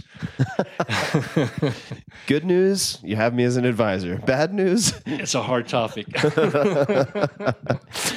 Yeah. Are there any particular books that have very heavily influenced you, or books? What are books that you've reread, if any, come to mind? I actually read the journal literature. I don't read very many books anymore. Got it. Scientific literature. Mm-hmm.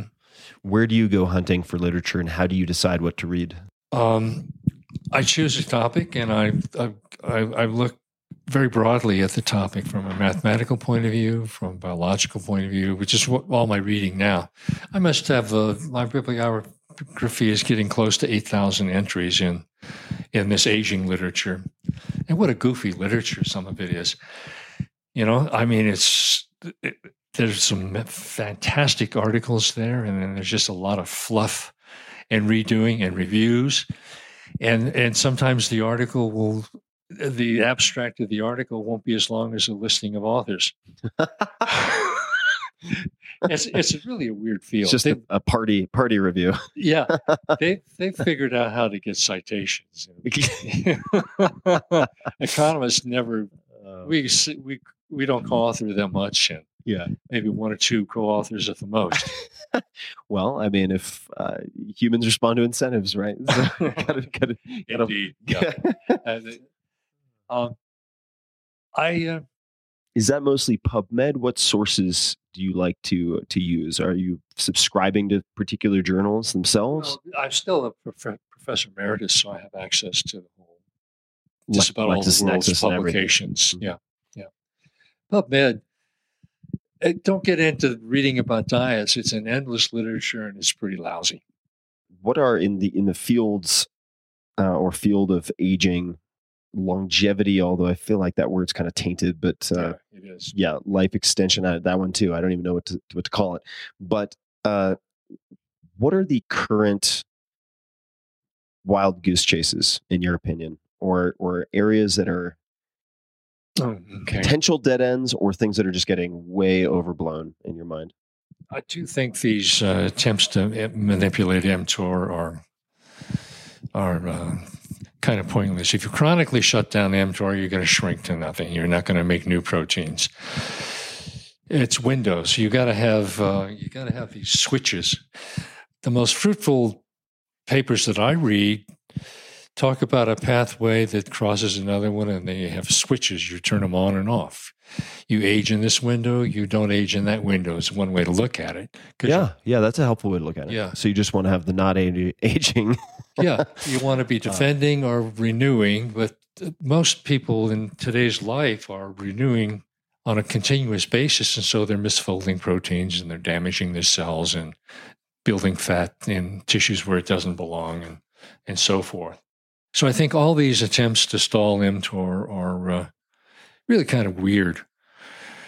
You want to stall it. You don't want to over-proliferate, but you actually want to be capable of proliferating when it's essential, because when you want to renew a cell or rebuild tissues, you have to be able to do that. Bodybuilding and the whole notion of regularity and chronic are totally wrong. You got to have switches, windows, and you go back and forth. You alternate. You got to be alternating states is the way to think about things. And the problem is some of the people have looked at, for example, Cynthia Kenyon's work on the worms and so forth, the FOXO pathway.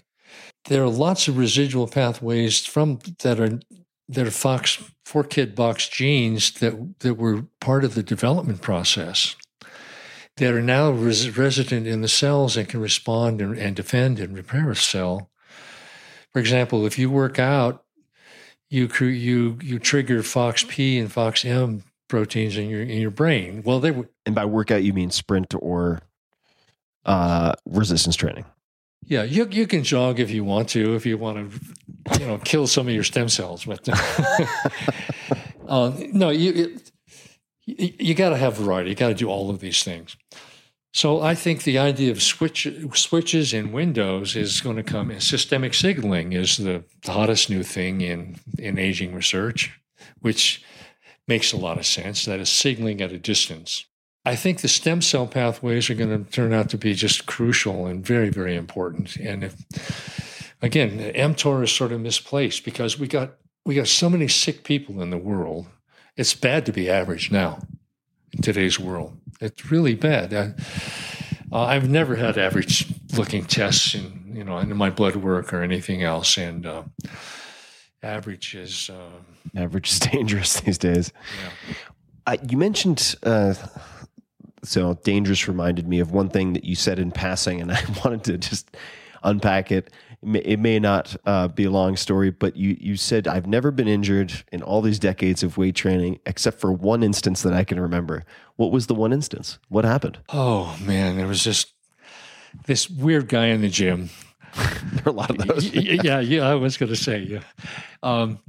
He was a fireman, and he worked out at the gym, and he used to do these behind the neck presses. Oh, right, with a barbell. Yeah, with a barbell.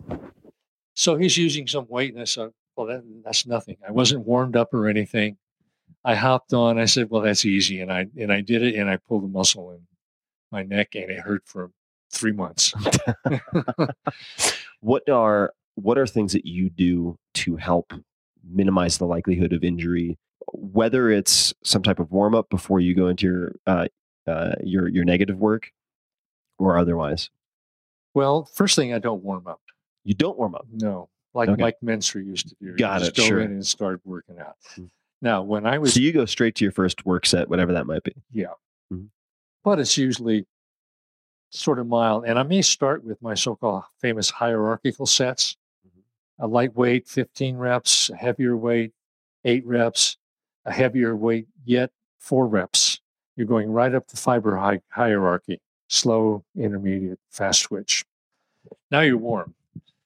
You warm up more rapidly if you do something that's reasonably intense, and then the rest of the workout you're warm. I work out early in the morning when it's cold, or I used to, and now that I don't have a job anymore, I'm retired.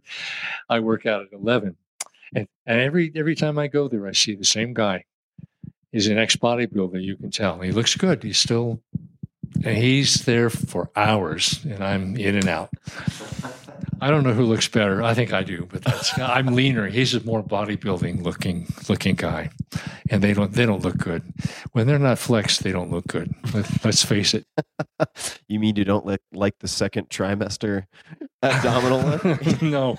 No. And just for all the bodybuilders in the audience, it's not all of you, but let's be honest. If we look at some of the competitors when they're not flexed, oh boy, how long? Is it a boy or a girl? That's right. That's exactly right. So I'm there for a little adventure, for a little bit of intensity, not to get hurt. So if you have long muscles, you do a full range of motion, you're not going to get hurt. And you're also generally, at least on the negatives, following a slow cadence, right? I mean, you might be raising it quickly, but you're lowering it entirely under control. Entirely under control, but down to a full stretch. Right. I'm thinking tightened spring. Right. There's a spring down there. And so even if I'm doing positive exercises, I will lower and I'll come and I do a little, not a bounce, because full stop bounces are destructive, but the little stretch bounce. Right. If you were to go back to teaching and you were to teach a freshman undergrad, actually it could be a freshman or a senior seminar. So it's just say 15 to 40 students, something like that. Mm-hmm.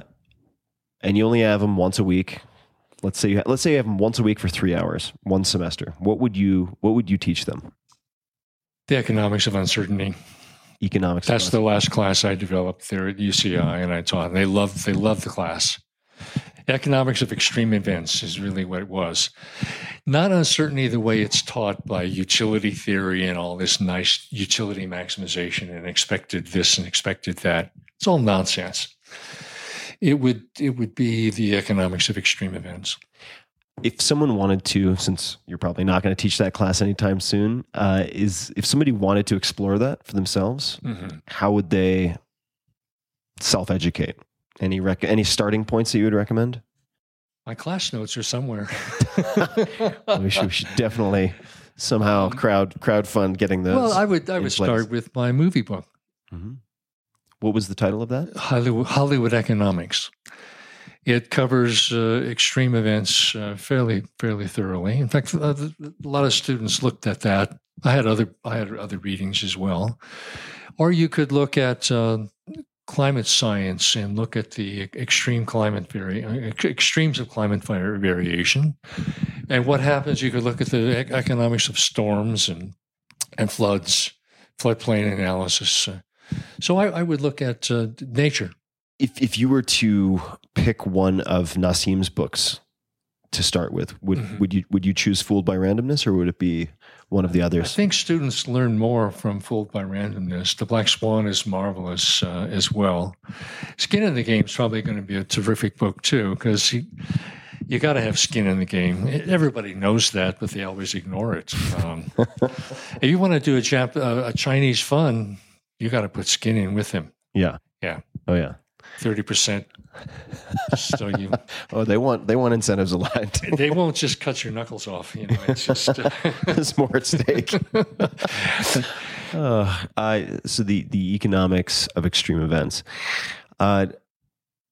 If you could put anything on a billboard, you have a gigantic billboard, and you can put a short message, a word, a couple of words, sentence, whatever, to get out to millions of people. What would that message be? Or whatever you would put on the billboard. Could be anything. Well, I used to and my principles of economics teaching the importance of freedom and arbitrage. Arbitrage keeps you from being stupid because you compare the price of this relative to other equivalents or close substitutes or so forth. If you talk mathematically about pricing, you lose the anchoring from the arbitrage principle. So I always taught arbitrage. Arbitrage. Could you explain that maybe through an example? I would just love to hear. Yeah, we'll buy low and sell high, but you have to trade different alternatives. For example, nature abhors a vacuum and economics abhors an arbitrage opportunity. Arbitrage opportunities get eliminated. Is that okay? Got it. Is that just efficient?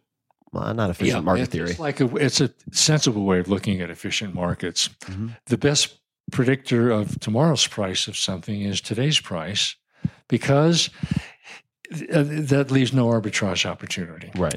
If you knew the price is going up tomorrow, it would go up today. That right. kind of thinking. Mm-hmm. You think about opportunities, but you think in terms of the arbitrage limits that are there. So I taught general equilibrium theory as arbitrage also. It wasn't too successful. It wasn't appreciated, but this is how Malenville taught general equilibrium theory also, is the presence of arbitrage. So would you just put understand arbitrage? Would that be the message? Oh, the billboard? Yeah. No, it would be freedom counts. Freedom counts. Yeah. Freedom matters. And is that mostly in reference to markets, or is it freedom of contract, freedom of arbitrage, mm-hmm.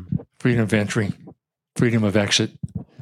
People don't have to be forced to do things. They can exit. They can participate. Freedom counts. Yeah, I like that. And your workouts too. Lift heavy things. Yeah, lift heavy things. Freedom counts.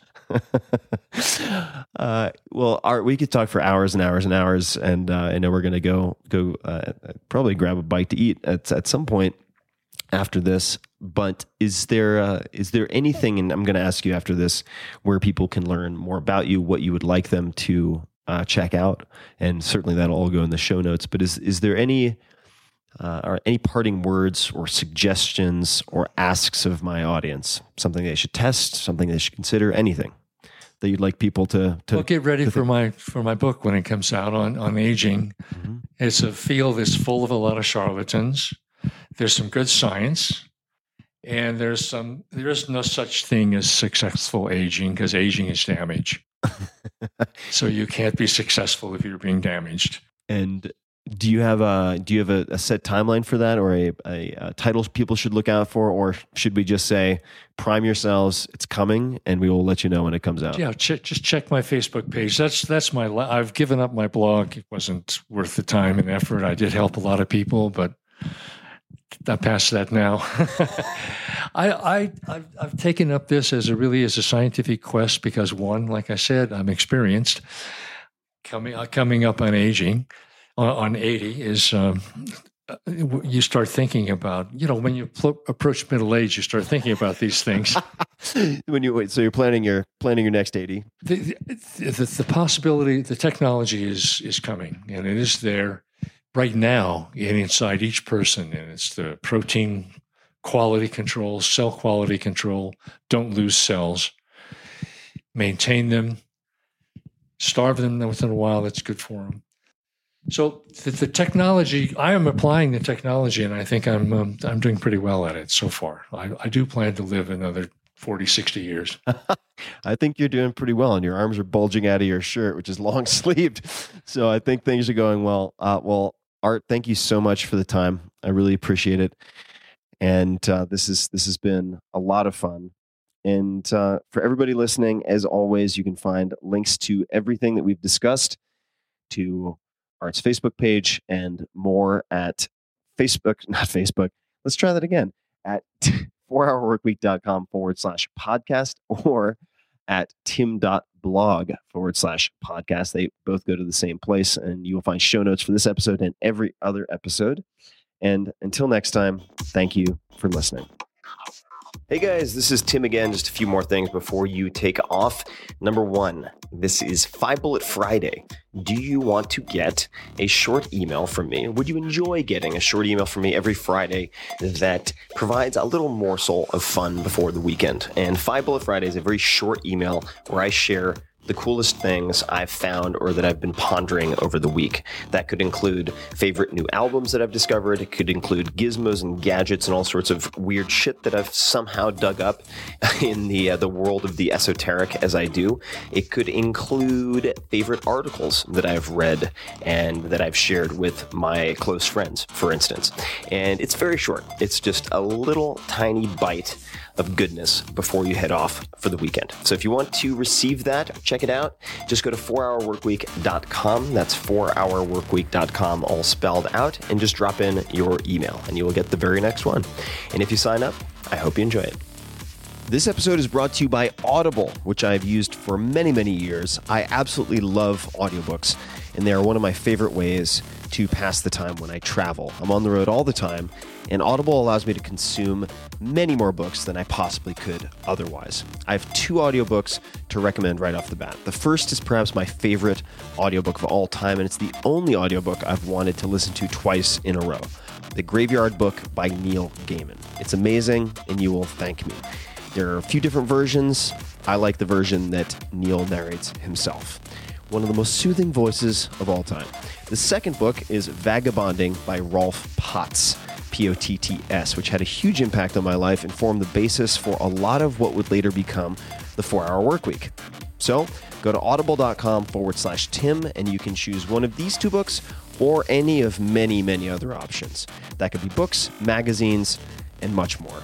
As a listener of The Tim Ferriss Show, you can also access a free 30-day trial. Just go to audible.com/Tim. You can't make more time, but you can make the most of it. So turn your travel or your commute into something more with a free trial at Audible. Go to audible.com/Tim to start now and get your free 30-day trial. This podcast is brought to you by Four Sigmatic. I reached out to these Finnish folks, young entrepreneurs, very talented, after a acrobat introduced me to one of their products, which is mushroom coffee. This specific one includes chaga and lion's mane, and it knocked my socks off. I highly recommend if you try it, you start with half a packet. It's very strong and lights you up like a Christmas tree in the best way possible. People are always asking me what I use for cognitive enhancement, and for right now, this is the answer. I try to force this on all of my house guests. It is a hell of a thing. If I have employees or people come over who are working on projects with me, I always try to feed it to them because I'm going to get the limitless effect and get a lot more out of them. The first time I mentioned this product and Four Sigmatic on the podcast, their products sold out in less than a week, so you may want to check them out soon if you're listening to this. And the coffee tastes like coffee. It takes just seconds to prepare with hot water, and oddly enough, only includes 40 milligrams of caffeine, so it has less than half of what you would get in a regular cup of coffee. I don't get any jitters, acid reflux, or any stomach burn, any of that. It's very unusual and very, very cool. So if you don't like caffeine, they also offer very strong but caffeine-free mushroom elixirs, which I will sometimes have in the evening. I find chaga specifically to be very, very grounding and earthy. So that is another option. And I have a cupboard full of their products at the moment, which is right around the corner of my kitchen. You can try something. You can try a sample pack, which is great also, right now by going to foursigmatic.com/Tim. That's Foursigmatic, FOURSIGMATIC.com/Tim, and use the code TIM, TIM, to get 20% off of your first order. And they're not that expensive anyway. If you are in the experimental mindset, I do not think you'll be disappointed. So try them out.